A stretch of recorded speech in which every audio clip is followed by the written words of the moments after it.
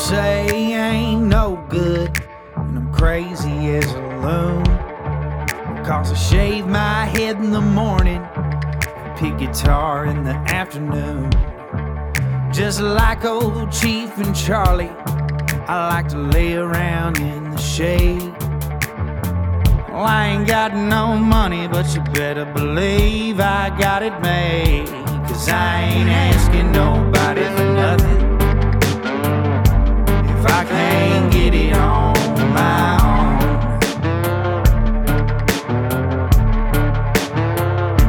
If you don't like the way I'm living, just leave this bald-headed country boy alone. Well, folks, we're going to add a new feature to the show. It's called Artist of the Month. And our artist that is sponsoring the show this month is a good buddy of mine, Mr. Aaron Tanner. I need y'all to go look him up on all his social medias. Aaron Tanner Music on Instagram. Aaron Tanner Music on Facebook. AaronTannerMusic.com. His TikTok, surprise, Aaron Tanner. My dude likes to mix gospel and some honky-tonk music. I've had him in the studio a couple times. He's a cool dude, so y'all please go check him out. If any of y'all are interested in booking him, email him at BATanner, TANNER, 89@gmail.com, or call him at 912-246-4977. Aaron Tanner is our Artist of the Month for January 2023. How about some cowboy stuff? My buddy, old friend, Chris Sapp, owner of Desperado and Company, over at the Pooler Tanger Outlet Mall. They are in Suite 611. They offer all kind of Western wear, boots, toddlers, youth, women's, men's, everything. They have Ariat wallets, phone cases, men and women's jewelry, Montana silversmith, belt buckles, Ariat belts for men. They offer clinch. Ariat and Wrangler are their main brands of clothes. Lots of exotic boots. Guys, I saw some of the stuff that they're bringing me and some of the stuff I get to try on. Let me tell you, there's a lot of great Western wear places that are up in Nashville that I get to go to. This place compares to every single one of them. So what I need you guys to do is look up Desperado and Company, Chris Sapp. Their phone number is 912-604-0389. Go check them out. Get all turquoise the hell up. Get all westerned up. Look like a cowboy, cowgirl. Western fashion is the coolest shit to me, by the way. And the fact that they're on board as a sponsor now, I can't wait to try on some of the stuff that he has sent me and everything that they have sent me in pictures to get my size in. Dude, it's all banging. It's all awesome. So look up Desperado and Company now. Mr. Chris Sapp, once again, the Pooler Tanger Outlet Mall, Suite 611. Now, a couple days ago, I did a show with Miss Lori from Lori's Dive-In over in Alamo. She brought me and Gracie all types of food, even a keto pizza, a cauliflower pizza. I've never ate anything like that before in my life.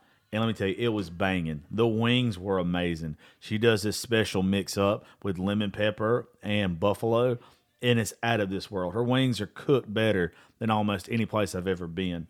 So what else did she bring us? She brought us fried Oreos. She brought us fried pickles. The barbecue was awesome. The hamburger was banging. When you go there too, folks, you can go back and listen to the whole episode between me and her. Her staff is awesome. You feel like you're at home. It's just the best little place around. I know whenever we go through Alamo or I'm going down 16, I'm going to divert myself to go get lunch there. Y'all please go check her out. Her phone number is 912-568-1645. It's on Commerce Street over in Alamo. You can't miss it. It's Lori's Dive-In. Go get fed good. Go get treated good. You're not going to get better service from better people anywhere around here. So go check her out now. Let me tell you guys about the baddest insurance agent around these parts, Miss Jenna Carr. She's an Alpha insurance agent. She handles home, auto, life, and business. She's located in Macon, Georgia at 3312 Northside Drive, Suite C160.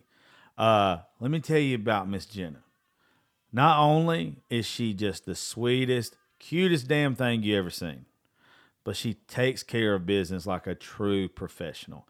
I love dealing with her. She's done got me hooked up with life insurance because let's be honest, I'm gonna need it. And every time I've ever dealt with her, a complete pleasure. So, y'all do me a favor now. Give her a call and go look her up on social media. Jenna Carr, Alpha Insurance Agency. And that phone number in Macon is 478 621 7065. Tell her that you need the same package, home, life, auto, all that good stuff that she hooked me up with. Thank y'all for listening to the Josh Terry podcast. When I tell y'all I am excited and I am over the moon today, I've got Miss Georgette Jones talking to me right now. And I'm telling you, like, I don't blush anymore. And you've got me blushing. You've got me just smiling my fat ass off. I am just over the top with this. Thank you for taking time to do this today. I really appreciate you inviting me. So it's going to be fun.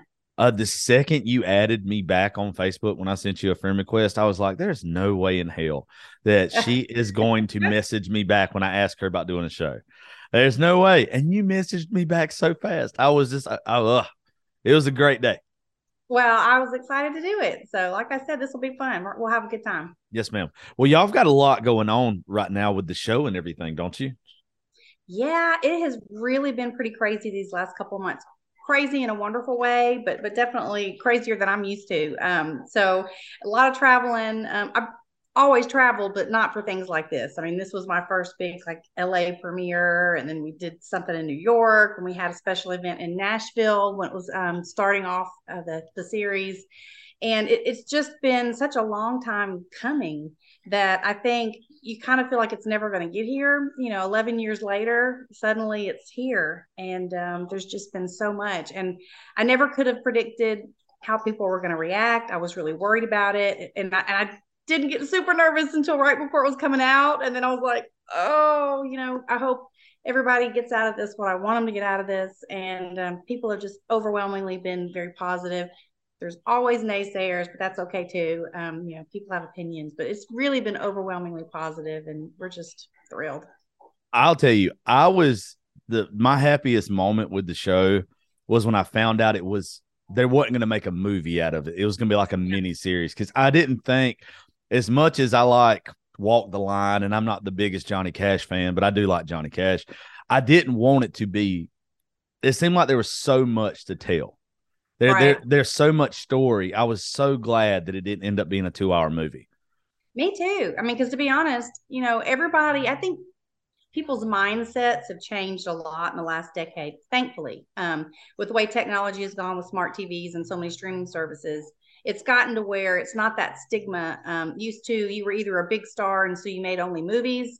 You didn't lower yourself to make TV shows. That was showing how your career was ending. That's just kind of like what people used to say and think so long ago. But it's not like that anymore. The biggest stars are making the coolest streaming shows. They really are high quality. They're so good. More people are able to watch at home. So when we went from potential movie to this, at first, I wasn't really sure what to think. I was a little bit nervous about it. And then the more I talked to Abe Sylvia, who is the head writer and so incredibly nice and talented, he's like, we finally have some breathing space. Like he actually pitched it as a 5-season series, which I wish much that they would have done that.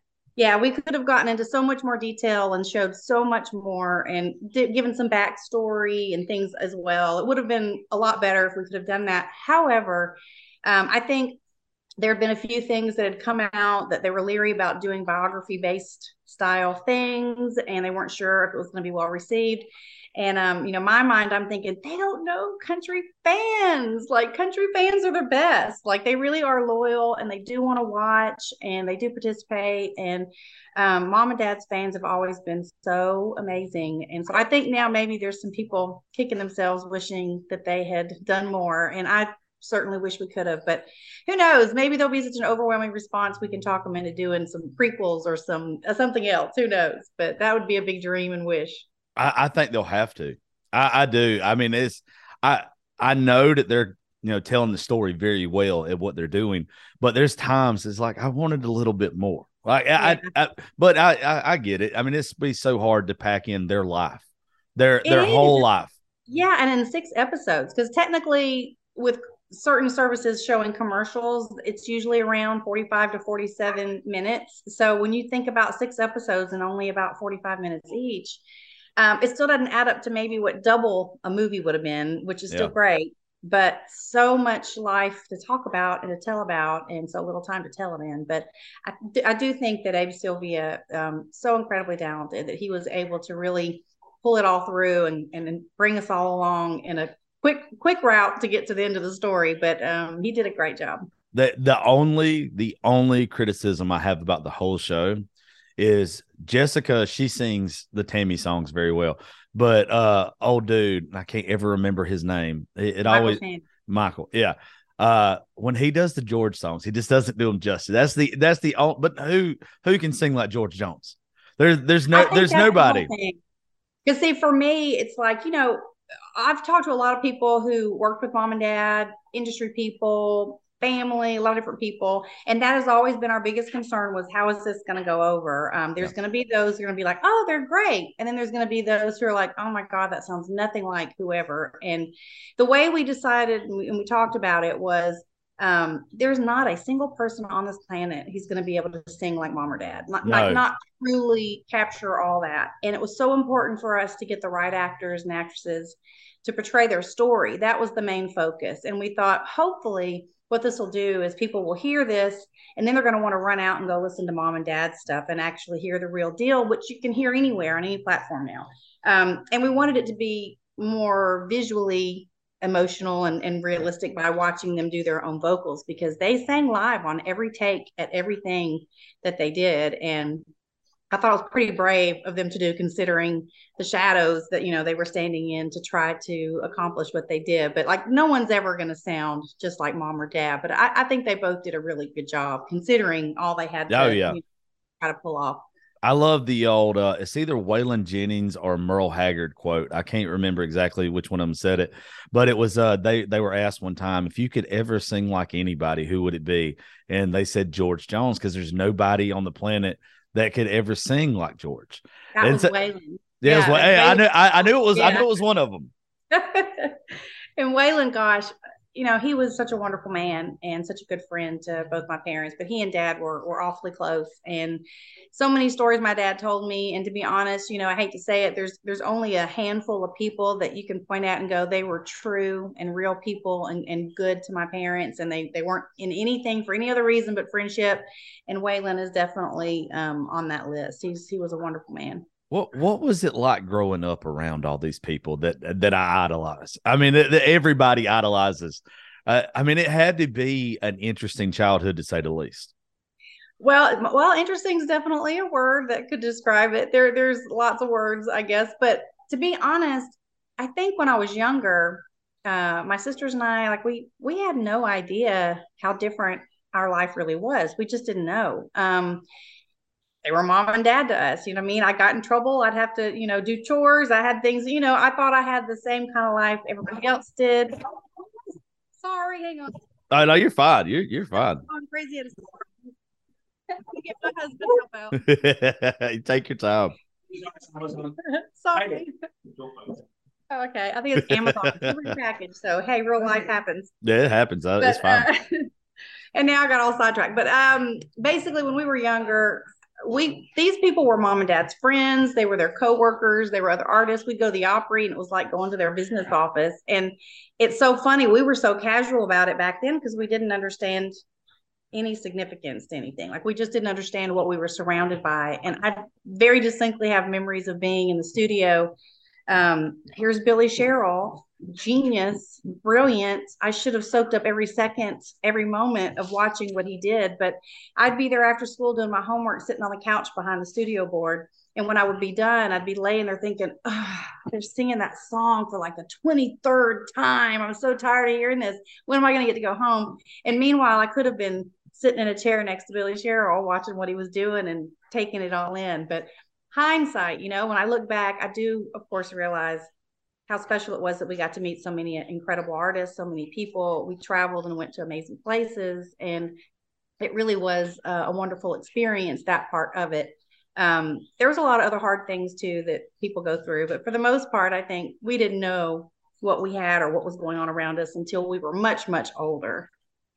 It blows my mind that these people are like aunt and uncles to you. Yeah. That's what I'm sitting here imagining. That is just, it was so normal. It was just so normal for Merle or Waylon or somebody to come in and just be like, "What's up, Unc?" Yeah.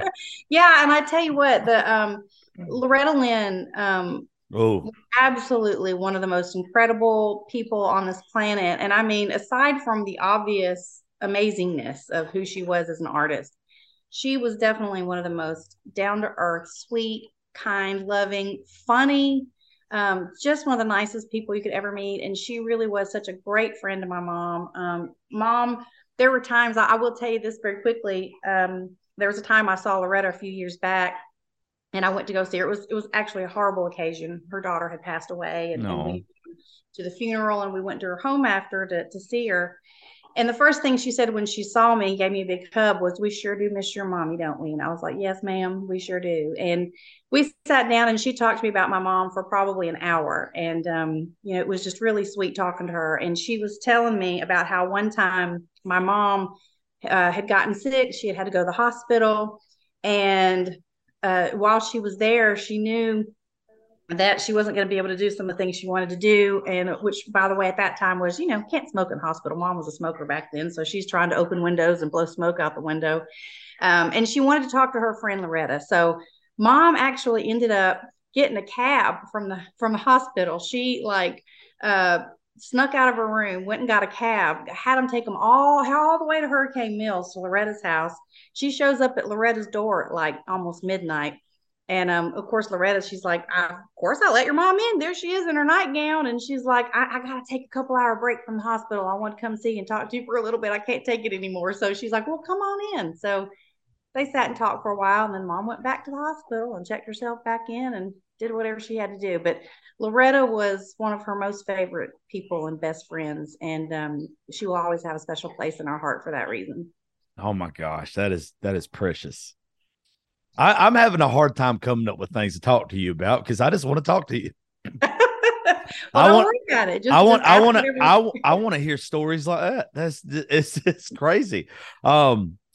Your mom, to me, the more that I've learned about her in the past couple years, it's the same thing with. I used to not like Willie Nelson's music because of his voice, right? And it took me getting older and appreciating it.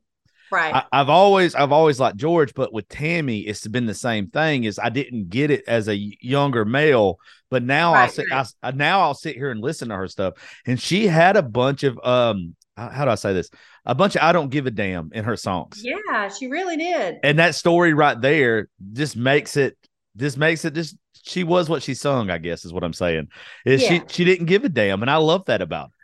Yeah, and she, it was really funny because I think that's one reason too why mom admired certain people in the industry more than others, is because she knew what they were really like, and she loved them so much for being so real and for being so spirited. Tanya Tucker, Loretta Lynn. I mean, they were certainly some of her favorite people, and she would talk all the time about how she wished she could get away with some of the stuff Tanya said and got away with. She's like, I say what I think most of the time, but I can't say it all. She's like, but Tanya just says it. So she admired her for just being herself, and whenever she thought something, she wasn't afraid of what anybody thought. She was just herself.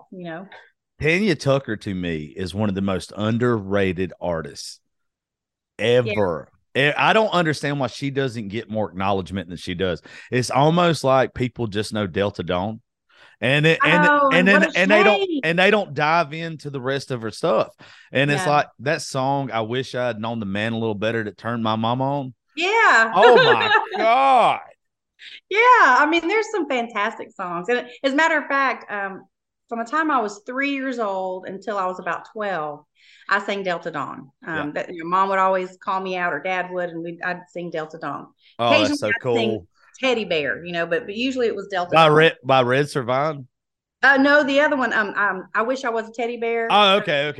Yeah, I'm trying to think. I'm having a brain fart right now. Oh my gosh, I can't believe And I can't even think who's saying it now just because. And that's a terrible thing. I'm an awful person. So I'll try to think of it in a minute. It's okay. It's okay. But anyway, but most of the time I sang Delta Dawn. And then so when I turned 12, I remember telling Mom, I want to sing, I want to sing something else. Can I do something different? And she's like, well, yeah, find something that you like and we'll get the band to work it up. We'll see what it is. So I started thinking about it. And so I come to Mom and I tell Mom, I don't know if you're familiar with this song or not, but I told her I wanted to sing Tanya's song, Feel Right. I don't know I don't know that one. You'll have to go look it up. I will. I'm downloading it. I'm downloading it right now. I'm telling you, it's hilarious because my mom was like, no, you're 12 years old. You cannot sing that song. And at 12, I didn't get it. I was like, what's the big deal? It's just a song. So what? And she's like, my 12-year-old daughter is not going to be singing those particular words. I mean, it was a very sexy song. We'll just okay. So Mom was like, no. And so I ended up, she didn't give me a choice then since I didn't pick good songs. It wasn't about being a good song, but, appropriate songs. Yeah. And so she ended up telling me I could sing Country Roads. So I ended up singing Country Roads for a few years after that till I was old enough to sing something a little more grown up. So I guess after George and Tammy split, and they were still performing together, that's when you were old enough at that point because you're their only child, right? Yes. Okay. I'm the only one between the two of them. Yeah. Okay. So that's when I guess that time period is when you would go on stage with them, is like the years after they divorced, right? Yeah. I mean, I was born in 70. They were together till early 75. And okay. So I started singing at 3. So it was probably when I was about 4 or 5 years old, when they divorced. Yeah, I guess I was not quite 5 when they divorced. Yeah. And so I would either sing with Mom most of the time. There were a few occasions when I was a little bit older, like around 13 and 14, I sang some with my dad, and I got to travel and see him a little bit then. And he always liked me to do the Linda Ronstadt song. And I'm trying to think of There You Going, Baby. Here am I where you. I'm trying to think of the title. I can't. But it was such a great song, and he loved that. So he didn't even want me to sing. He wanted me to sing that song. So, but it was always such a pleasure to be able to sing with either or both of my parents. I loved it. Was the stories that you hear about him not wanting to perform? I'm not talking about him not showing up. I don't care about that. I love the stuff that I've read that he didn't want to be on stage. No. Dad wanted to sing what he wanted to sing, when he wanted to sing it, where, for who. Like for him, he would have been happier at a honky tonk with no one having any clue who he was, just singing, Lefty Frizzell and, Roy Acuff and Hank Sr. And like he would have been happier doing that. And it's so funny because, we talked about the series. One of the things about it that I felt really happy that they showed accurately.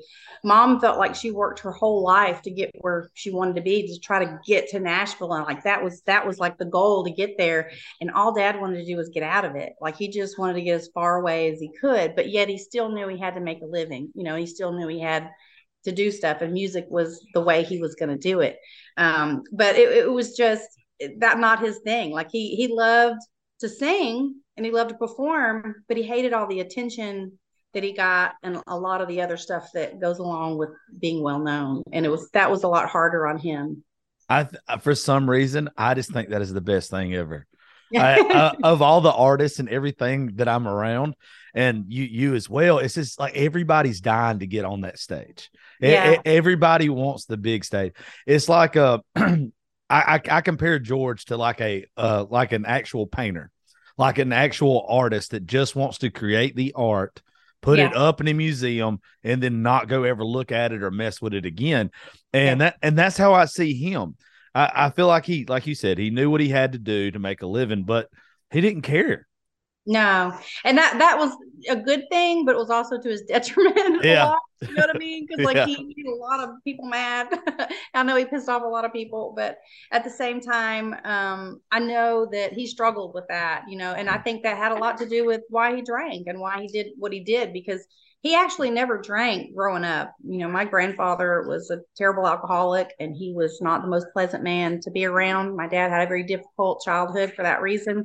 And so he never really, wanted alcohol. And when he started singing, in the bars and stuff and started really getting going and people liked him, he realized how nervous he was to have to stand up in front of people and do that. And he was also struggling in the beginning with, am I going to sound like Hank Sr.? Am I going to try to sound like Roy Acuff? Because those were his heroes, but yet he knew he also needed to be himself. And that was hard for him. He was scared to just put that out there and be himself. And so people would buy him drinks because they liked his music. And so he started taking them because he realized, oh, well, 1 or 2 drinks is all right, but 3 or 4 makes me not nervous anymore. And I just can just do what I do then. And so that is kind of how all that started. But it all goes back to him being so nervous about really having to be in front of people to do what he loved singing, but he didn't love so much about how people directed it very personally to him. We talk about anxiety, depression, a lot of mental health awareness on the show. A lot of it with veterans and stuff. We have a lot of those organizations on here. And I've always thought that how do I put it? Back in the day, I think, and I'll ask you because I shouldn't say I think because I don't want to like say that he had it or whatever. But in my opinion, that's what I think George was going through. I think that he was probably one of the first artists that had anxiety and depression. Absolutely. And whatever. It just wasn't diagnosed or nobody gave a damn back then. And that's why I've always thought with like the no-show stuff, I think that's just a bad rap. I don't like it. I think that it's funny, and I think that he's an outlaw and a badass because he didn't show up sometimes because he didn't want to. But I also think it was like anxiety, depression, mental health stuff that he was going through. And there were times where you'd find him 20 minutes outside of the huge theater he was supposed to be playing in, whatever amphitheater or whatever. I mean, he'd be at some dive bar and people would be hooting and hollering, can't believe that he's there with 20 people in there singing and drinking and hanging out with everybody, because he wanted to do that rather than put himself up, on the big stage. And like you said, it's a shame that we didn't have more support for people back then. And I'm glad that you do talk a lot about mental health. I was a registered nurse for 17 years, and that is a platform I would scream about if anybody would listen for a long time, because it's been a very big deal in my family, myself, so many people that I know. And I wish that we would spend more time trying to help people with that. It's just as important as someone with high blood pressure getting help to prevent stroke. So no shit. I've got both of them, high blood pressure and anxiety. I got you now. It had to be, speaking of that, like it had to be kind of a huge weight on you growing up, being their child. I'm sure that everybody just had so much pressure on you as being the next Tammy or the next George or whatever. I'm sure you had a huge weight on your shoulders growing up. As I got older, the more I felt it. When I was really little, I didn't even understand what was going on. Like I'd go on stage and sing, and they sang, and it didn't seem scary at all at first. But then I started hearing all the stories, whether I was supposed to hear them or not. You know what I mean? I'm hearing people talk. And they were talking about, literally the day I was born, Billy Sherrill sent like 12 dozen roses and a contract to my parents, basically saying, just make sure she's got to sign this when she turns 18. Like, you know what I mean? And so it was, I knew that was there, but somewhere around, I think 7 or 8, I realized people were paying attention, because then I would hear people say, oh, how cute. She phrases a little bit every now and then like her dad, or, oh, she hit that high note and that reminds, she must have got that from her mom or whatever. But it started making me think about it. And I'm like, oh, people are comparing me. You know what I mean? And I got to where when mom would call me out, I'd be so anxious. Like, I'd just be like, ugh.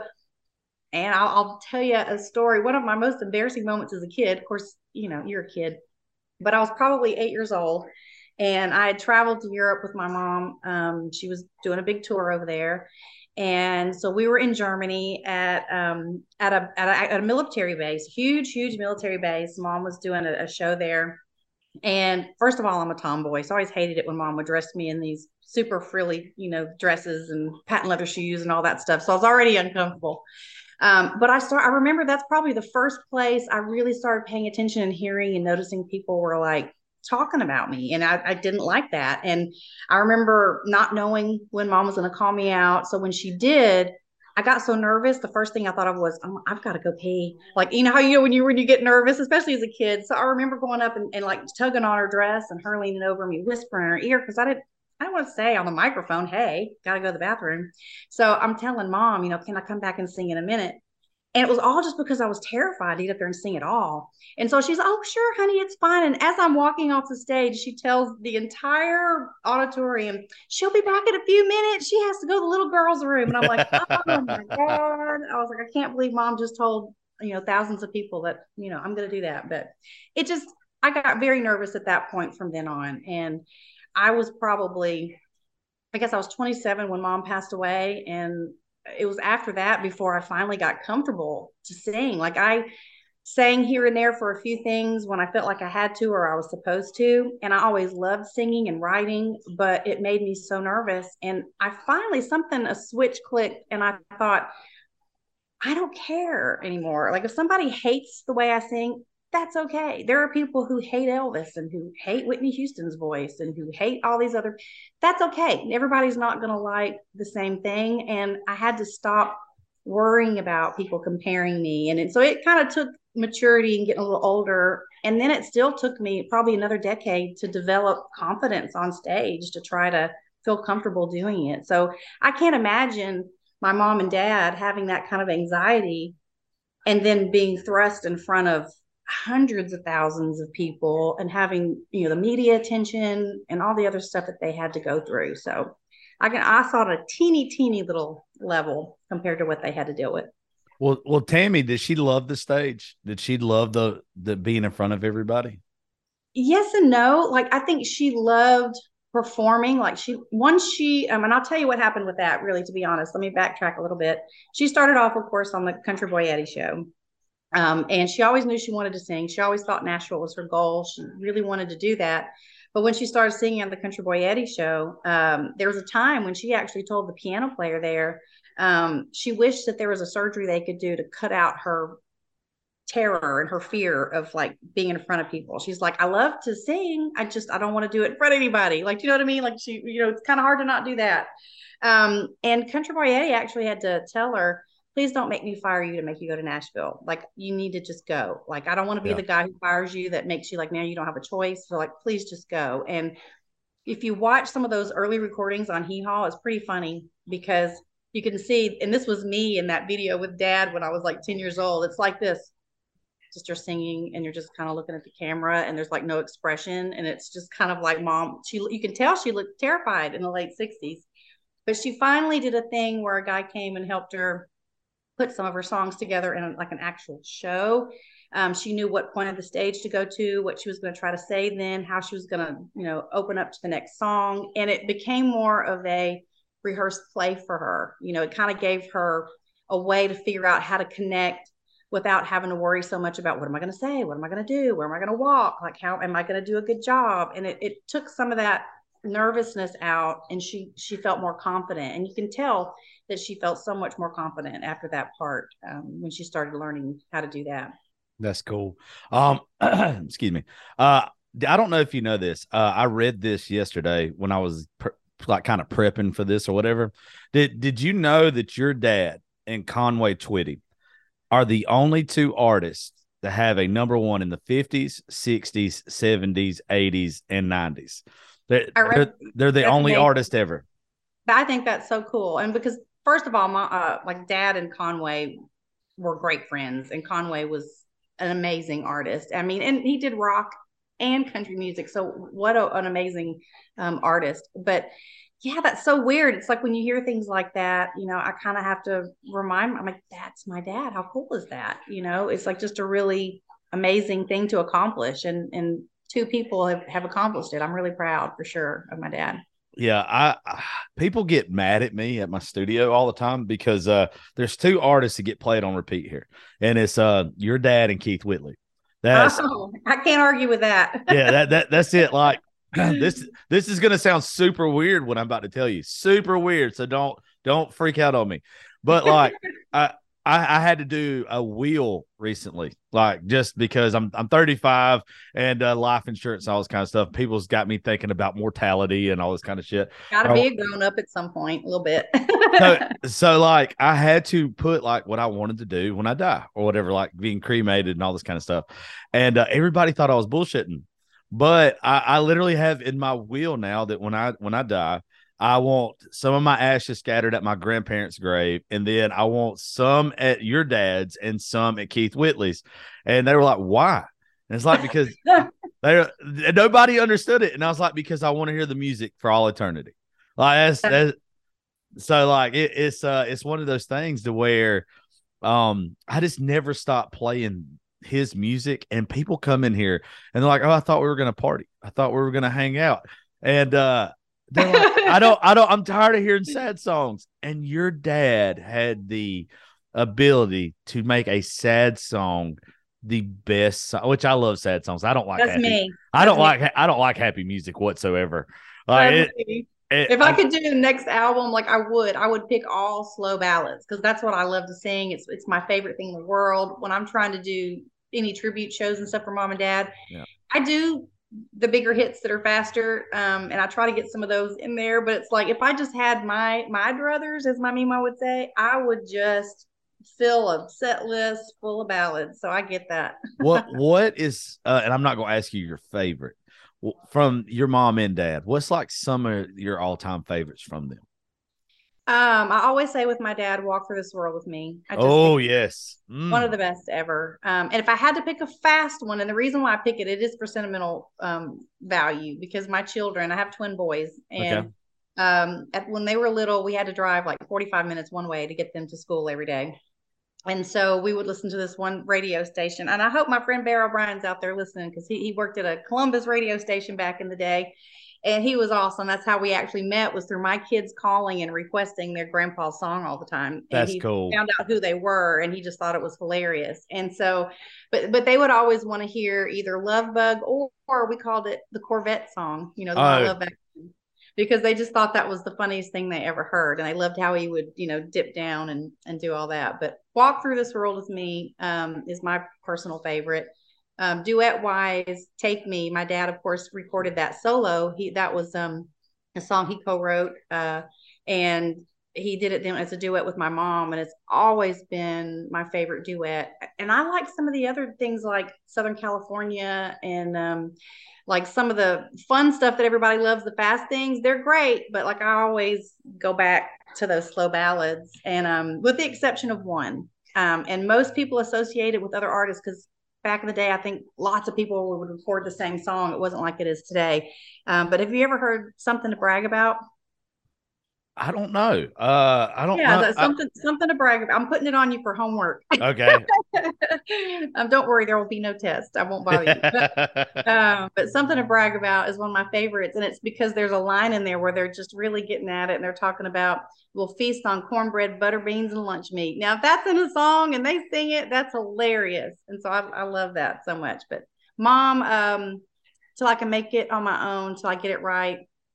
And I always loved One of a Kind and Another Lonely Song, all slow songs. So like, another thing, like I just go down that road. If I'm in that mood, I'll just list up the ballads. And If you were to grab my phone and you were to put it on shuffle with your mom or dad, there's not a fast one.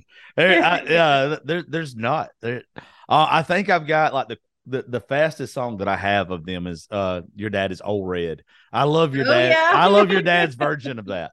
It is great, and it's so funny too. Like when it came to the ballads, Dad used to always call them the sad slopping tear jerkers. That's what he called them. He's like, I always like the sad slopping tear jerkers. So he'd always tell me that. It was funny. So he's the same way. So I can't. I have to say I got that honestly from both my parents. They always emotionally connected to a song more when it was real like that. Emotional songs are the sad songs more so.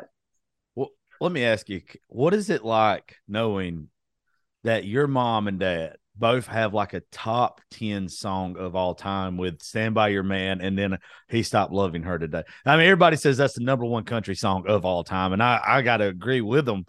Like, what is that like? It's crazy weird. Like, I'm so proud. Like, it really is amazing. And like those songs have been archived in our nation's, like Library of Congress. Like that's one of the coolest things that I think about when I think about how my parents' music has become so iconic that our actual government has decided to archive those songs so that if ever million years down the road, someone wants to know what was going on back in the day. These were the things that they cataloged as to be something really special. That's just a really amazing thing. And I couldn't be any prouder. Yeah, between He Stopped Loving Her Today, I think that is the greatest song of all time, regardless of artist or whatever. I'm sure Elvis has got something up there. I love Elvis. But you're fixing to get so many people sending you who the best and what the best is. They can all kiss my ass because I know what the best is. I know what it is. He just, like, I guess where I'm from, growing up, we had to hear our grandparents listen to those songs, then our dads and moms listen to those songs, and now I'm listening to those songs, and I've got an 11-year-old daughter that has to listen to your mom and dad all the time, and it's just like, how does that happen? Like, how does the music of someone like that, because now you get an artist that's popular for at the most 10 years. Yeah. You know, like, you don't get those. Because it's cookie cutter stuff. It's not, I mean, my personal opinion, and I get a lot of people who want to, we harp on it. I'll get online, and when we have chats and talks, I will go on and on about the state of country music today, or the lack thereof. I'm with you. I get in trouble in that community all the time for running my mouth. And I'm not saying that they're bad or like they're terrible artists or that all the songs are crap. There are definitely some songs that are crap. I'm not going to point them out, but there's definitely some that I'm like, how did that make it to radio? Yeah. But, my biggest thing is, my dad's biggest passion towards the end, and it used to really bother him so much. And I feel like it's kind of my job to keep pointing this out. Country music has lost its identity. Yeah. It's not that we are mad about people evolving. If I hear that word one more time, I'm just going to have to, reach out and smack something. But it's like, when you evolve, you still got to know where the roots come from. Do you know what I mean? Like, I've heard rock evolve my whole life, and I can still tell when I hear it on the radio, that's rock music. I'm not confused. I know exactly what it is. But when you hear something, and I'm actually looking at the radio station to see, did I stop on a different, I don't know what I'm listening to, and this is called country. There's a problem there. You don't get an apple seed and it turns into an orange. You know what I'm saying? So I just feel like there should be room for everyone. We don't have to have cookie cutter success that everyone sounds the same and uses the same, clap tracks and the same whatevers, all that crap. It's so nice to think about, and I sound like such an old person, but I'm just going to say it. No, you don't. Organic way of getting in a studio when everybody played together and they did what they did best. They all created with their instruments, and they figured out what the best feel was together, and they created history, and they made really amazing music. And now they're dictated, you play this and you play that. No, I don't like that because that's not what I decided I wanted to hear. That guy probably doesn't even play whatever that instrument is, just saying. So, it's just, I miss the good old days of the Billy Sherrills, who knew which musicians to hire for the sound he wanted, and he allowed them the space and creativity to make it amazing. And I just don't think that happens as much anymore. Well, I think it's a shame. Well, I think people forgot that country music is not just music; it's a way of life. Like growing up, it was if you were a country kid, if you lived on a farm, if you lived on an old dirt road, you lived in a small little rural community or whatever, the songs that were sung were about where you were from. That's why you identify with the heartbreak, the hurt of country music is why you listen to it, because it's real life. And every once in a while, you still get someone who puts out a real life song, but for the most part, it's not real life anymore. Yes, there's a few out there for sure. My personal favorites of anybody out there right now, I love Cody Johnson. Oh, absolutely. He is a God-loving, family-loving, country-loving, rope and rodeo guy who's the real deal, who actually sings in pitch and doesn't need auto-tune on stage. Do you know what I mean? Like, I think he's fantastic. The Mo Pitneys, the people like that. I mean, I think they're so talented, and I'm just so proud that someone like Cody was able to prove this is right here is the cookie cutter we should be using. Yeah, no shit. This is a man who made it in Texas. And if you make it, I'm telling you, you make it in Texas, they are the most loyal country fans. They still want to hear it. They still play it on the radio stations. They're not trying to do what everybody else in country radio is doing. And he had such a great cult following. He was able to get whatever he wanted in Nashville. And I think that is so badass and awesome.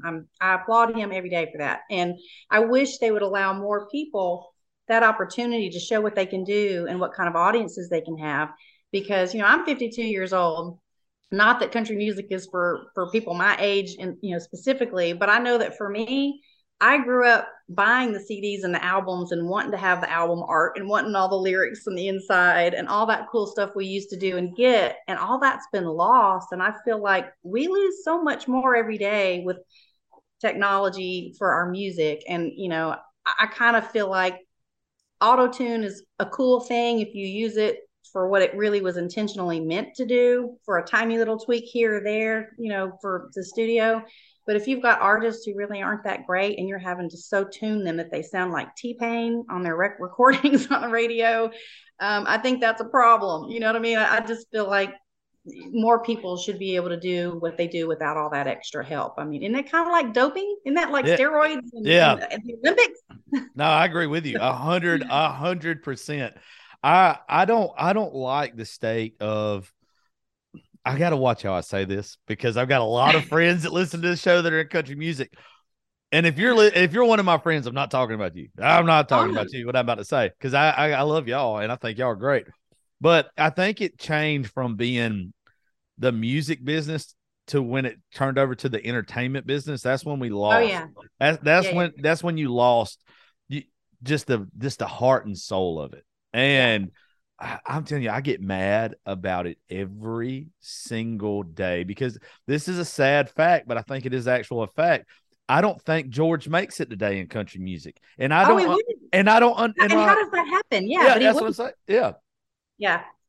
And that's what I mean by I feel like people are missing out. I know right now I could probably tell you at least 10 different people that I have seen perform downtown or that I have worked with and that I know who have been busting their butts for a decade trying to make it. And they are 10 times the singer of most of the people that I've heard on the radio. And I just find it incredibly sad that they're not able to be out there for everyone in the world to hear. It's their time to shine should be right now, but there's people like Daryl Singletary who I felt like God, yes. He just missed that sweet spot by a couple of years. Maybe if he'd gotten in there about 5 years quicker, he would have blown up as big as anybody you could imagine. I think he's also one of those that just missed that timeline just by a hair, and it's such a shame. But now you don't get that opportunity unless you look a certain part and have a story to sell. Dad's favorite line was to say 30 years ago, Nashville was cowboys and cowgirls with guitars on their backs, walking down Music Row, going to their writing appointments with their pad and pencils in their hand. Now there's just suits everywhere with briefcases who don't know anything about country music, just trying to sell it. And it's a shame that we've gotten to business instead of artistry. I hope that it rolls back around. I don't see it rolling back around, but I sure as hell hope so, because every once in a while you'll get a song, you'll get somebody that just revitalizes it. Yeah. And one of the things that I take pride in on my show is back when I used to work in radio, you would have your log or whatever with the top 40, whatever bullshit was on there. And it was not what the people were requesting. Like it was. Yeah. And it's just like, how does that happen? We're too stupid to know what we like. Exactly. Dictate. And now I'm hoping and praying that the people that are actually making country music, and I don't knock the other shit. I don't like it. No, not at all. But I think there should be a place for everyone. I think there should be a separate genre. I think that there should be, this is traditional country music. This is what there shouldn't be a cutoff period of when country was country. Like from Hank Sr. to your dad, to Travis Tritt, to anybody that's still doing country music. Just say this is country music, and everything else, let's just label it something else. Let's just call it whatever the fuck you want to call it. That's what Dad said. Call it new country or call it contemporary country, whatever you want to call it. But he's like, just give it another name, because it's not. Like if you've got all these, rock whatever in it, and someone's rapping half the song, and then you've got a steel guitar or a fiddle that's on there for like 5 seconds somewhere, just so you can say, hey, It's got steel guitar on it. That doesn't make it country. Just it makes don't. it better probably, but it still doesn't. I don't care what you call it. Just don't call it country. Yeah. Yeah. I don't. Yeah. I'm gonna have to write that down and write that later. Yeah. Yes. No, like and like he said, the rapping through it. There's like 3 people I can think of off the top of my head that, and it's not rapping, but it's talking through a song, and that was your dad, Conway, and George Strait. Those are the only 3 people that if you're not singing, I could listen to them talk a whole damn song. Yeah. Talking used to be a thing. Like that's always been a little bit of part of country all along, but it's been part of telling a story. Yeah. Which, I'm not anti-rap even. Just, rap is rap. You're not going to hear mom or dad songs on a rap station. I'm pretty sure people listening to a rap station would be annoyed if you played Dolly Parton or Ray Stevens on it. I'm just saying, it wouldn't be their thing. So I don't understand why we're trying to embrace every other genre possible for the sake of supposedly trying to make money. I don't get it. Let's just be what we are. It's like, I don't think that country music is an exclusive club. So that's probably what this is fixing to sound like. I'm going to sound like a bitter old bastard right here.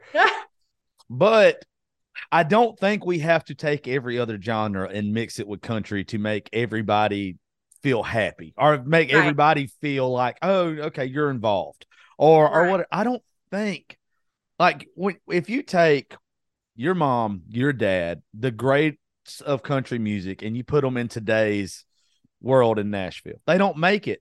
And that is sad. Yeah. That it doesn't make sense that you can have somebody rapping on a country or that stupid ass song. What was it? Old Town Road. I hate that song. And it came out while I was still working in radio. And I'm telling you, I used to have to cuss kids out.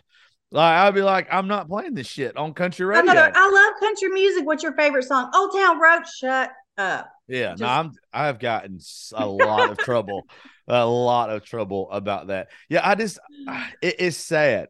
But also I was raised by people.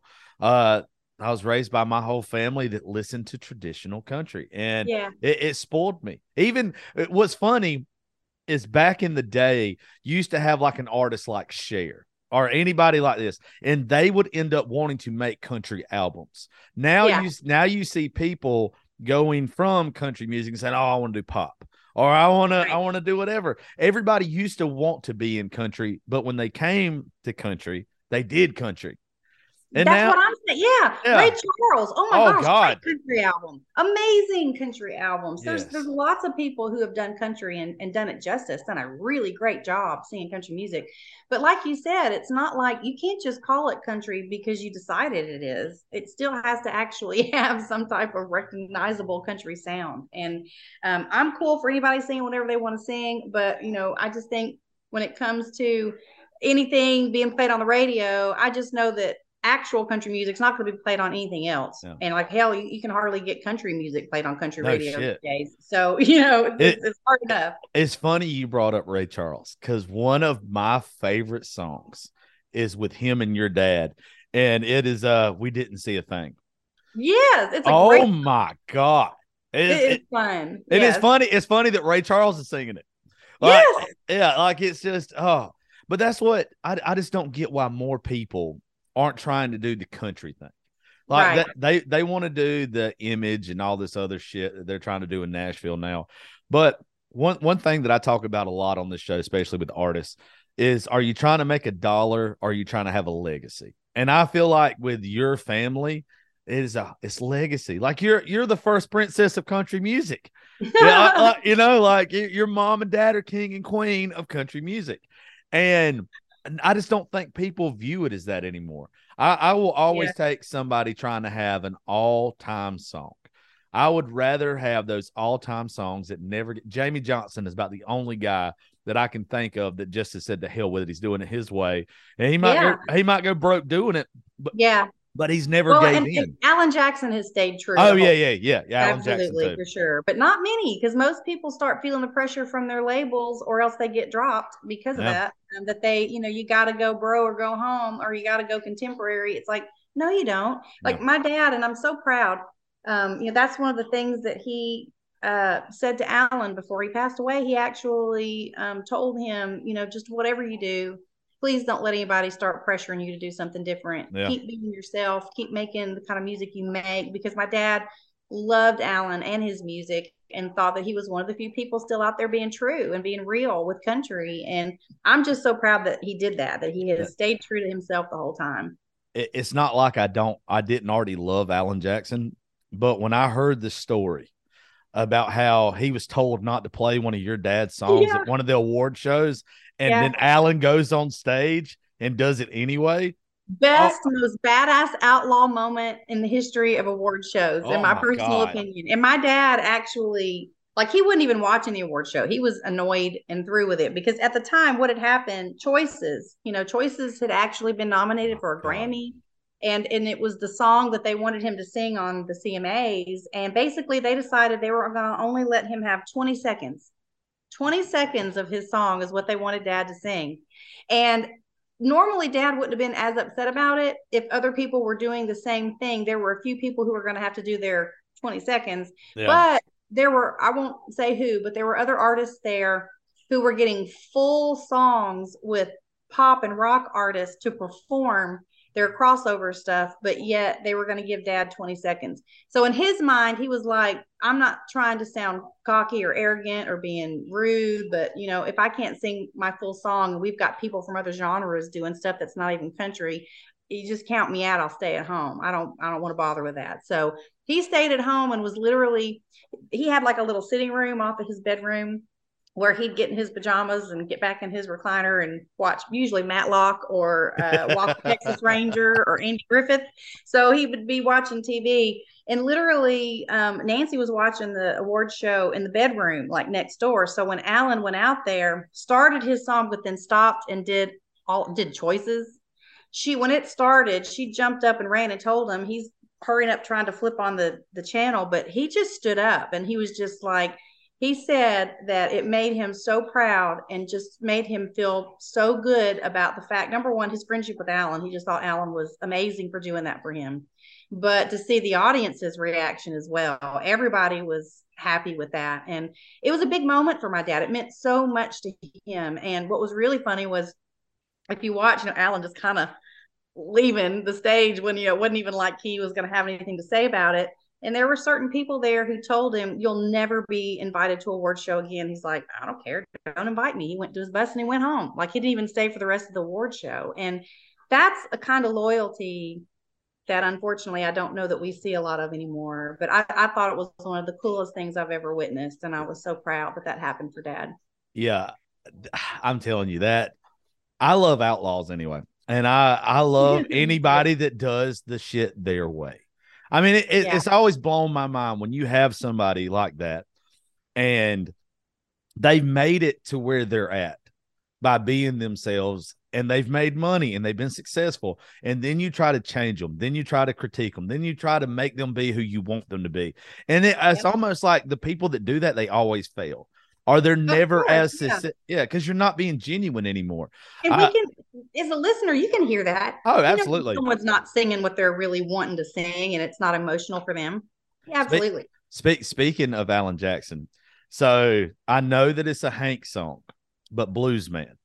Oh yeah. Let me tell you, every time someone is around me and they ask to hear Blues Man, I always play George and Dolly. Yes. To me, that is the Blues Man. I don't know why more people don't know that they have that song cut. It's just perfect. I agree. I'll tell you why they don't know. Dolly and Dad were not of the age that they wanted to push it. And that's a shame. Like, they would do minimal things like, oh, well, we have a contract. I guess we have to do this or that. We have to actually put something out somewhere. But no one would ever do all the follow-up they normally do with records and, all the grassroots stuff, trying to get things out there.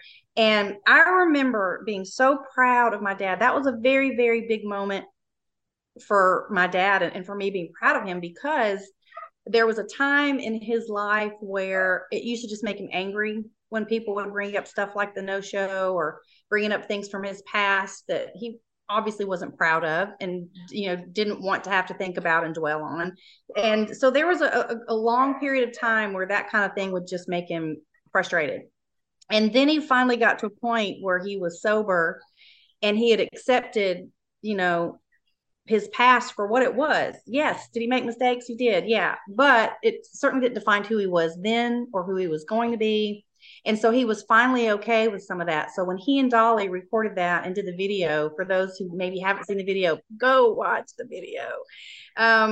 There's a spot where they show that clip that my dad used to get so mad when people would want to show that clip. He had left the bar. Yes, he had been drinking, but because people knew it was him and not just Joe Blow on the street, they called a news radio station, broadcast station, not just the cops, so that when the cops went there to pull him over, they had cameras. And you can see in his face, number one, he was drinking, so he wasn't in the best mood anyway, but he was obviously really put off by the fact someone pulled him over just to get that footage. And he never would have even discussed that, much less been okay with using it in a video up to that point. But because Dad had made so much progress, I was so proud of him for being able to say, yep, that's what I did. And this song is perfect for showing that, because if you listen to the lyrics to that song, I mean, he was basically like, yep, that's what it was. And I love that song. And I think Dolly and him did such an incredible job together. Of course, I love Dolly. I don't think Dolly can do wrong. So, I just thought it was fantastic. If there was ever a song meant for George Jones, it's that one. Like it and the fact that they turned it into a duet. Like I know, right? That song should have been a duet in the first place. And I agree. And I never thought of it that way until I heard George and Dolly do it. But then listening back at it, it's like, oh my God, how did they miss this? How did somebody back in the day not go to Hank and say, hey, look, we got to get Dolly now, or we've got to get somebody in. The only thing that would have made that better if it would have been George and Tammy. That would have been so awesome. That would have been the only thing I could think of as far as song-wise goes that would have been better, because the lyrics are just, it seems like what they lived. It seems like what they lived. Yeah, absolutely. Definitely. And it is. I definitely love that song. It's just, and when you watch the video with it, it makes it so much more powerful. Kind of like, I think when people hear Who's Gonna Fill Their Shoes, it's a great song. But when you see that video with it, it's just, oh, wow, man. That's just, it really gets you in a whole new way. The second he gets off that bus in that video, oh, my. You're like, I know I'm a mega fan anyway, so I'm fangirling out over this anyway. But I'm a fan too, so it's all good. I'm awfully proud. It's, your dad had the capability of touching you when he sung a song. Like a lot of people sing stuff, but you don't think that they went through it. You don't think that they actually lived it. Like you can't tell by the way that they're singing or whatever. Like you don't believe it. Anything that your dad sung that was just gut wrenching, you think that he lived it. Like, and you could feel it in the song. Yeah, that's because I think, both he and Mom, but I know what you're talking about for sure with Dad. It's like, for them to really want to cut a song in the first place or sing it, they had to connect to it. It's not like today. Today, a lot of times people are told, this will be your single. And you're like, I hate this song. And for me, and I know for them for sure, you can't make a song really good if you don't somehow connect to it, whether or not it's you personally or your best friend went through this or your sister or your uncle or whatever. If you can't really connect to what's going on in the song, hard to be emotional with that. And you can recognize that instantly when you hear someone being passionate or emotional, sad, happy, whatever it is, and you can actually see it in their face and you can hear it in their voice. There's just a huge difference. And it's like listening to someone do a karaoke version of a song and someone actually singing it as the artist. And that's the difference between emotion and connection with music. I'll tell you my second favorite part in the show. The first part is when, and they did it perfect in my mind. Whenever, my favorite part is whenever George looks at the key rack and she had took all the keys and he realizes that the lawnmower, it's just a look that he gives. It's just I got this. Like, she forgot. He did that so perfectly. But my second favorite part is when they show Tammy riding Stand By Your Man. Yeah. And it's so powerful the way they did it. And that's like one of the moments that I feel like that is exactly how it happened. Like it's exactly how. So like the connecting to a song, when you realize it, all of us have had a messed up childhood, or most of us anyway. Yeah, there's none of us that are so called normal. I'm just I'm saying. not. Yeah. Well, if you are normal, you can go to hell. Way I look at Yeah, it, yeah. Normal's boring. I like the messed up people. I love the messed up people. But when you realize that song is actually her life, Yeah. and you see the connection. I went back and listened to it like a couple days ago. Well, I guess after that episode come out, because when something hits me like that, I want to go back and listen. When you hear her sing that song and you realize I've heard this song a million times, but this song is real. Yeah. It hits you different. It does. And like there's so many things in the series that I know and remember seeing or watching a video relating to something where it happened. In fact, I shared something on my personal page yesterday. I may go put it on my Facebook fan page because I just thought it was so cool. There's a couple of instances where they show a scene, and I know a lot of people are like, did that really happen? Is this really real? And there was a time in Wembley, it was 1981. My mom and dad were in London. Mom's remarried, dad's, not single anymore. So we'll just say that. And they're on stage and they do their thing where it's time for them to try to do some duets together for the show. And my dad's in the middle of doing their medley of hits. He's doing Golden Ring. And then he just stops it and says, I want to ask you a question. She's like, no, like, oh my gosh, like, what's he doing? Because I can imagine knowing mom, I bet there was sheer panic. Like, what is he about to do? And say, tell him what it's going to be. And he's like, do you love him? And she's like, well, I do. Like, what's she supposed to say? Do you know what I'm saying? I'm on stage in front of 80,000 people at Wembley, and I don't know what to do right here. But when I've seen that on YouTube, it's such a painful thing to watch play out because I know how both of them are trying to entertain yet be honest and real because they don't have time together on their own to actually talk about anything because that's just not how it works for people who are divorced. And my dad was really having a moment and he just said it, which was a lot like him. If he thought it, he didn't worry about the timing. He would just say it. And so I watched them and they actually were nice enough to let me be a background vocalist in two scenes in the series. And this was one of them. And I remember not thinking it was going to be that hard for me just to be standing there mouthing the words to Golden Ring doing harmony because I've done that a million times. But then watching that play out, even though it wasn't really mom and dad, it was such an emotional thing because I knew how much pain they were in and how much they loved each other. And, there's another time when dad was doing his HBO special and I sang Daddy Come Home with him there. What HBO special? Oh, okay. It was either 80 or 81 also. And it was, I can't remember if it was George Jones, A Little Help from His Friends. I can't remember the title of it, but it was an HBO special that came out where Elvis Costello, Tanya Tucker, my mom, Waylon. I gotta look this up. I've never seen it. Oh my gosh. Okay. If you're a big fan, you're going to have to find that. I'm not kidding. I'm watching it as soon as we get done with this. You will love it. It's such a great show. And I remember that was the first time I'd ever been on TV. And I didn't know till right before I went on to sing with dad that I was going to be on TV. And mom was telling me, as I'm going out there that they're recording it, blah, blah. And I almost had like a little mini panic attack for a 10-year-old. Well, I think I was 11 then. And I remember looking at her like, Mom, I don't think I can do it. And mom was always so gentle and sweet. But at that moment, I knew she knew what I needed. And she kind of grabbed me by the shoulders and went, honey, your dad's out there waiting on you. He's about to call your name and he wants you to sing with him. And this is special for him. So you're going to go out there and sing this song and it's going to be just fine. It's not going to be anything different than what you normally do, but you're going out there and you're singing with your dad. I was like, okay. And I was so scared. And you can look at my face. I'm like staring at the camera and looking at him. I'm trying to sing. And my dad is being so sweet. He's holding my hand. He's like kissing me on the forehead. He's trying everything he can do to distract me because he can tell I'm freaking out. But during that show, there's another moment where we introduced, after that end of the song, I introduced my mom to come out. And later, mom's backstage and she doesn't know it. They're videoing her while he's singing on stage and doing stuff. Man. And holy crap, is it emotional because you can see she's about to cry backstage. He's singing his butt off, in this emotionally charged song. And there was a lot of stuff that happened that they were able to capture that I was very proud of. But some of those things were so hard to watch play out just because we know how much they went through and their love for each other. I've got a buddy named Justin Dukes, who's a hell of a songwriter up in Nashville. And he wrote the prequel two golden rings. I'll have to. He went through he got.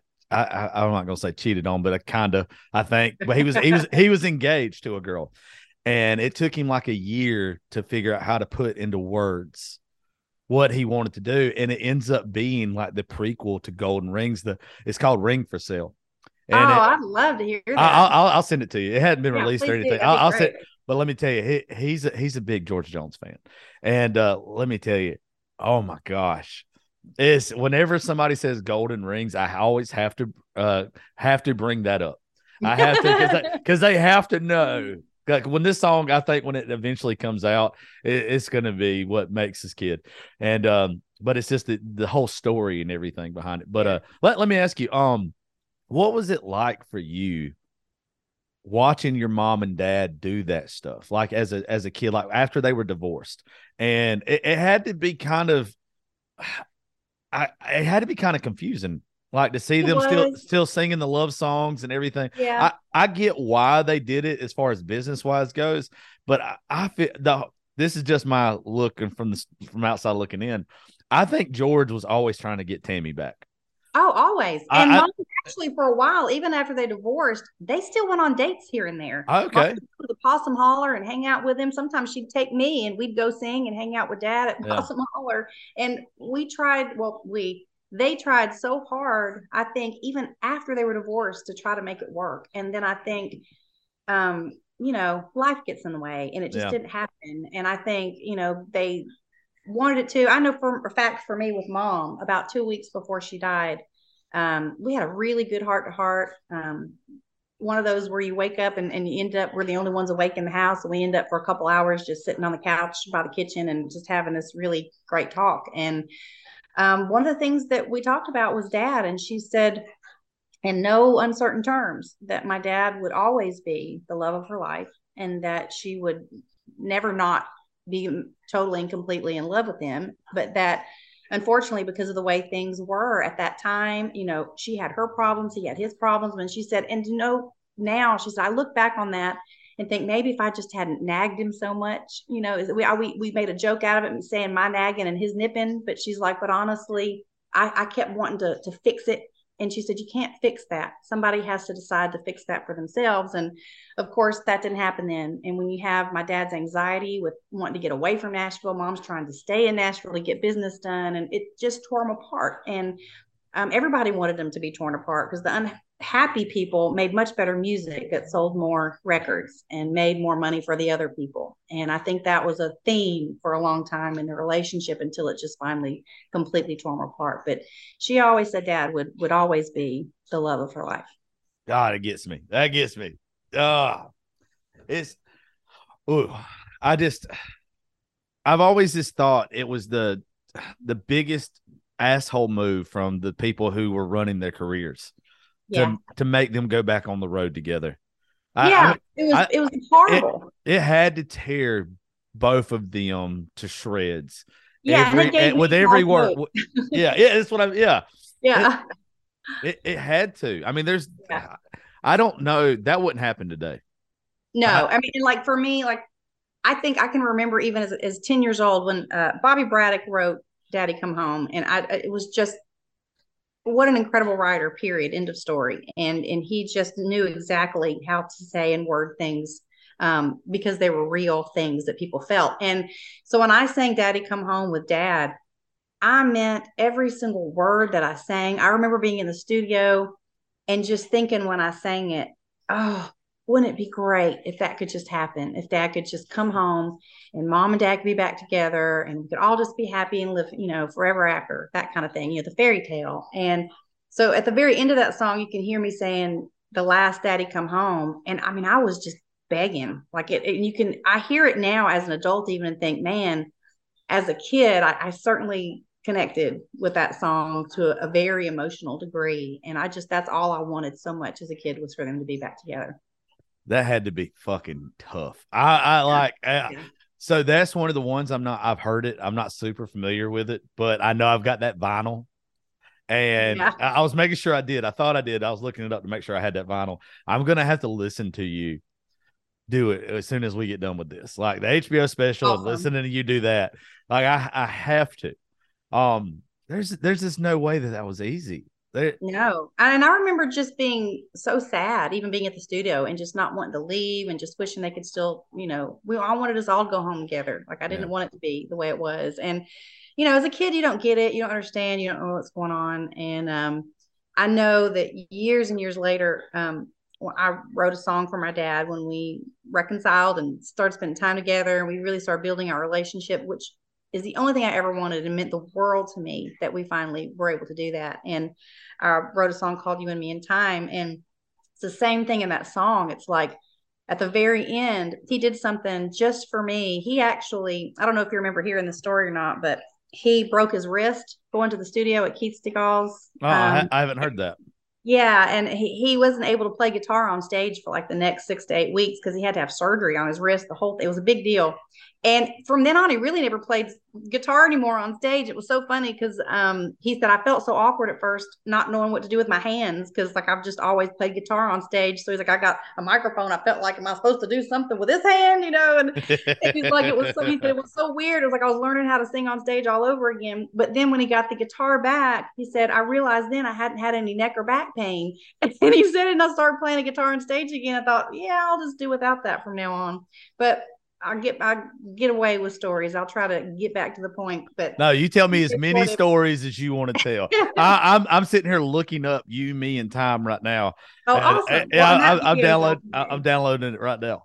Awesome. Well, so we did this song, and we go in together, and we record this song, and he went back to the studio as a surprise for me. To add one little line on the very end. And when he was going up the stairs to Keith's studio, he was looking back, talking to Nancy and didn't pay attention. The awning was broken and yawning because it wasn't up high like it usually is. Knocked him backwards. He broke his fall, putting his hand out, which broke his wrist. But he's a trooper. He went on in and did the line before he even went to go, to the doctors and get his wrist looked at. But he added that, I love you, darling, on the end of that song, which I'm happy not think about it for a second, but it was just one of the sweetest things I've ever heard and just absolutely made that song extra special for me. It already was special, but it just really tore at my heartstrings and made me smile. You can't see behind my glasses right now, but there's tears. I'm welling up and I'm trying to not do it. Yeah, as a dad, I know when you say those little things where it comes from. And oh man, that would knock me on my ass.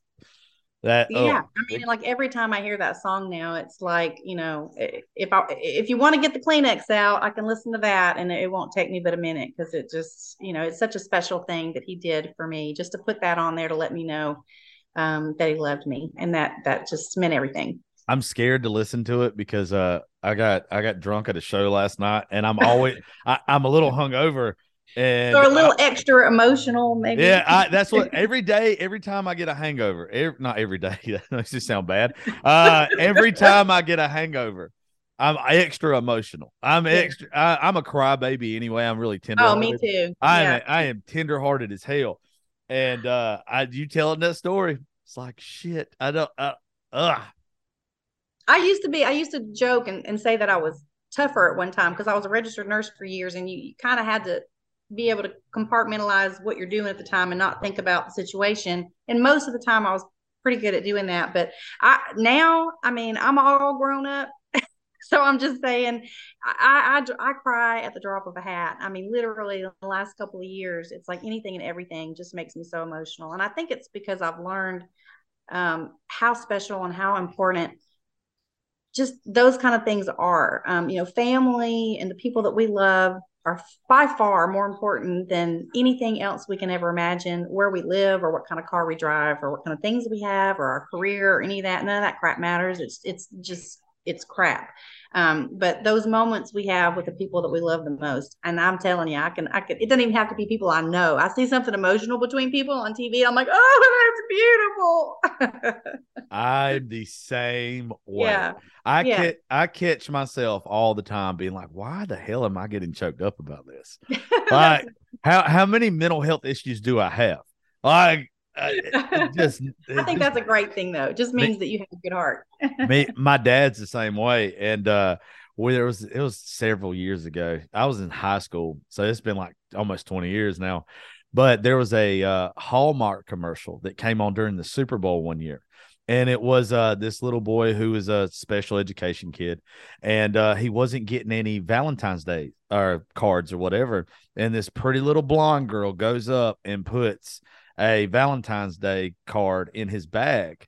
And the look on the little boy's face, me and my dad both at a Super Bowl party just break down into tears and are I love it. That's swollen. awesome. And everybody at the Super Bowl party is like, what is wrong with you two? And it's like, that I didn't get it. get y'all. That didn't get y'all. That just knocked me on my ass. Yeah, I mean, and I'm like that with a lot of commercials and stuff. There's some really good ones during the Super Bowl too. Just saying, there's some really good laugh your butt off ones and cry your eyes out ones. So As I'm sitting here looking at your songs on iTunes, I see the Apartment Number 9 with Mark Chestnut, and I cannot wait to hear that. I'm a big Mark Chestnut fan, and big, oh big, gosh, and you know what? The fact that they asked me to do that just absolutely made my day, my life, my everything. Because like you said, I'm a huge fan of his anyway. Because he's the real deal, and yeah, love his voice. And I hate to say it, and forgive me, Dad, for saying this out loud. Paycheck, my dad, my mom. There's so many people who've recorded that song, other than my mom, because of course that has a special place in my heart. But Mark Chestnut's got the best version out there. I mean, really, it's like and this before me, like yeah. the version just him alone was. I've always loved it. So when they asked me to do that, I was excited. I will tell you this one thing. It was so funny. He wasn't there when I was recording. I had to slip into the studio real quick and go out. And the producer, this I'm trying to remember what part of the song it was, but something when you say ever, Yeah. and so I'm harmonizing with them. So I said Elver because that's how what Dad said. That's that Yeah. East Texas Elver, So and it's funny because they didn't have to tell me afterwards. I could see the big smile on his face, and he punched in. He goes, "I'm so happy I didn't have to say anything because Mark's from the same place where your dad was from, so he says it like him, and I didn't even have to say you can't say ever." You got to say Elver. So Yeah, you just mentioned, like, I've got more vinyls of your dad and Johnny Paycheck. Like, I love some Johnny Paycheck. When I went to your dad's grave, and then Paycheck's is right there in front of his. I heard a story that I know a lot of artists die broke or whatever. Your dad kind of took care of Paycheck, didn't he, towards the end of it? he had no idea until the very end that Paycheck was in such bad shape. He just Really? didn't. And like he was mortified. Like he was so upset that he didn't know sooner. I think Dad just it broke his heart. And so I mean, I know that he paid for Paycheck's funeral and stuff. I'm not trying to bring that up to say whatever. I think my dad felt so bad that he didn't know sooner and couldn't have done more to help his friend because he adored Johnny. And I think he saw a lot of himself in Johnny. And Yeah. let's be honest, Johnny Paycheck and Ron Gaddis are really the only two who could sing with my dad, harmonizing better than anybody on the planet. They're the only ones who could really do it and just do it perfectly and such a great job. And he just and so talented in his own right, besides all that. But Dad and he definitely had a special connection. Paycheck to me is probably the most underrated country Way singer. underrated. Yeah, everybody knows Old Violin, but I'm telling you, like at my funeral, when my day comes, Outlaw's Prayer has to be played at my funeral. And there was this moment. When I went to your dad's grave. I'm serious. I sat there for probably an hour and had a couple whiskey drinks. So I was sitting there. It was just I just felt like if you're there, you have to, like there was nobody else around that day or whatever. And I ended up putting my phone in my back pocket and put your dad on shuffle and everything. And I didn't know that Paycheck was buried there. So I just started walking around and I looking at everything else and I saw Paycheck's thing. And then somebody had told me after about him paying and Paycheck going out broke and everything. And let me tell you, there's something. It's like him looking over him, and it's still where he's buried at and everything. Let me tell you, that got me. That got me. And there's something really beautiful about it. Well, Dad was a very emotional person. He didn't necessarily show those emotions all the time in front of just anybody, but he definitely was. And there were some times, especially like with Johnny. I mean, that was a hard time for him. But my dad did not mind telling his friends that he loved them. You know what I mean? Yeah. And I know that's probably a contradiction to anything else you'd ever imagine about him being an older guy from Texas. But, there's pictures of him giving Merle and Johnny Cash kisses on the cheek or on the forehead or something. And that's just because he was cool with who he was and he knew it wasn't anything else. He just wanted his friends to know how much he loved them. And he didn't mind telling them and showing them that. And there's some really cute, funny pictures of them like that, too, that I just adore because I think it's such a sweet picture of such good friends. And it means the world to see him having friendship with people like that, because in the business, it's hard to have real friendships. You've got those acquaintances. Everybody puts their ambassador out there. Nobody's really themselves. They're just trying to do their PR networking thing. And so when you got genuine friendships, like with Johnny Paycheck or with Johnny Cash or Waylon or with these other people like that, there was just a handful of people that he really adored more than anything. Yeah, I've got a buddy named Cody Wiggins who's like my best friend growing up. We're 9 days apart and everything. He's never been to Nashville, but he's a huge George fan. And we're gonna go in a couple months whenever he gets time. We're gonna go to your dad's grave because he saw that I went and got pissed at me because I didn't wait on him. I didn't wait on him. But that's how me and him are. We're very affectionate towards each other because we've just known each other our whole lives and love each other. But you talk about crying. I'm scared of when we go. I'm scared of when we actually get to that grave together. Let me know so I can take stock in Kleenex before you head out there. You're gonna have to. You're gonna have to because it's gonna be emotional. Have you ever watched the series on Showtime? It's called Tales from the Tour Bus. I have. Okay. There's some good stuff in there. There's some stuff in there that really made me mad. That wasn't all that accurate and that's what I was gonna ask you, because some of it seemed a little, they kind of took liberty with it. Oh, they did. And like, to be honest, it kind of upset me a little bit in the sense that they actually even interviewed me for like 2 whole days. We were in studios, they were interviewing me, and they interviewed a guy named Gerald Murray, who was one of my dad's booking agents and managers for a long time. One of the few people who was actually really a good guy in that sense. He really did try to take care of my dad and cared about him a lot. And they barely put any of that in there at all, because those stories were funny, happy stories about cool and fun, good things that dad or mom did. And that's not what they were going for. They were going for the outrageous, crazy, horrible, awful stuff, which I wasn't going to sit there and trash my dad. Like, I just wasn't going to do that. And I didn't realize that's what it was till the series comes out. And, you talk about Johnny Paycheck, his son, Jonathan, he's actually a great singer also. He's been really? military man, and he's just now starting to make music, and he's very talented. But he and I had a conversation off of Facebook one day.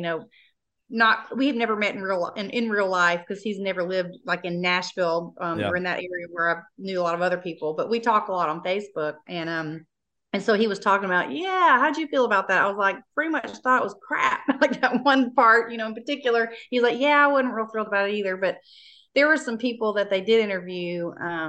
Basically, my dad and Johnny are responsible for a lot of their career. And yet they, could not wait to say the meanest, nastiest, trashiest things about both of them. Did both of them do stupid, ridiculous, crazy crap? Yeah, absolutely. Not trying to deny that they didn't do some stupid things. But there was one thing in particular that they said. They tried to claim that they took my dad to rehab. Nobody took my dad to rehab. My dad actually was taken to rehab once without his consent. That wasn't with them. But then they tried to say that the doctor gave him an IQ test and that it was like, I don't know, 62 or something. I remember that. I was like, oh my God, I was trying not to scream and break my TV, because I'm like, seriously, what you're saying is a man who is intelligent enough to have written the songs that he's written and has been the person and human being that he has. You're trying to say he's in the bottom 2% for intelligence on the planet. Why would you say that? If he scored that low, it's because he wanted to. That's what I'm saying. If that even happened, which I don't believe it did. Yeah. If it happened, it would be because dad was pissed off and he was just not answering the questions because he was angry that he was put in that situation. But for them to insinuate my dad was an idiot really made me angry. There's So no way he was. no, There's no way no, your dad was. You no, don't write the stuff that he wrote. no. Yeah, he's complex. Yes. Idiot. Yeah, Hell no. Hell right. no. No, most definitely not. So like I said, that kind of that put a bad taste in my mouth for it. But like the second episode that they did wasn't as bad. It had some funny stuff in it, but Yeah. I think they were really looking for just the worst thing they could find to talk about. And it's a shame because that whole idea could be a cool thing. My dad, we actually talked to him about it at one point. Nancy had to have back surgery and she was in surgery for a long time. We're all sitting around talking and he got to telling road stories about things that had happened on the bus. And we're in stitches. We're all just rolling on the floor, listening to him tell some of these funny things that had happened. And somebody, I can't remember now who it was, they said something to dad about, you should write a book, not your book, because that's already been done, but like you should write a book about, being on the tour bus, things that happen. He goes, oh man, he said, if I did that, he said, I wouldn't have any friends. He said, I can't do that. I'd make everybody in the industry mad. He's like, but, it was funny stuff though. And just hearing him tell it made it even that much better. Yeah, I know that it's impossible to hear those stories now, but let me tell you, I would imagine, but I think it was a different day and age back then too. You could get away with stuff then that you can't get away with now, especially because of social media and all that.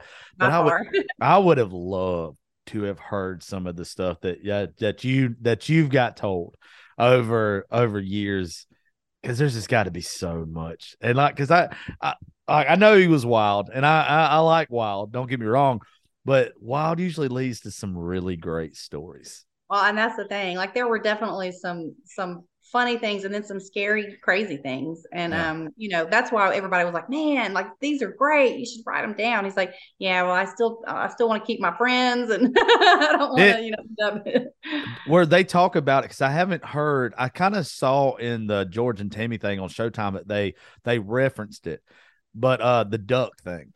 Did he? Yeah, I mean, almost for a year, Dad talked like a duck, and he Really? also had a character he called the old man. The old man, yeah, and that was just literally the closest thing to a mental break anyone could have. Other people who didn't know what was going on would find it cute and funny and hilarious. It wasn't. I mean, it got to the point where it wasn't even when he was drinking; it was all the time. Like he was doing drugs and alcohol, and he was so messed up mentally because he was so hurt and upset with everything happening in his life, and he felt like he was out of control.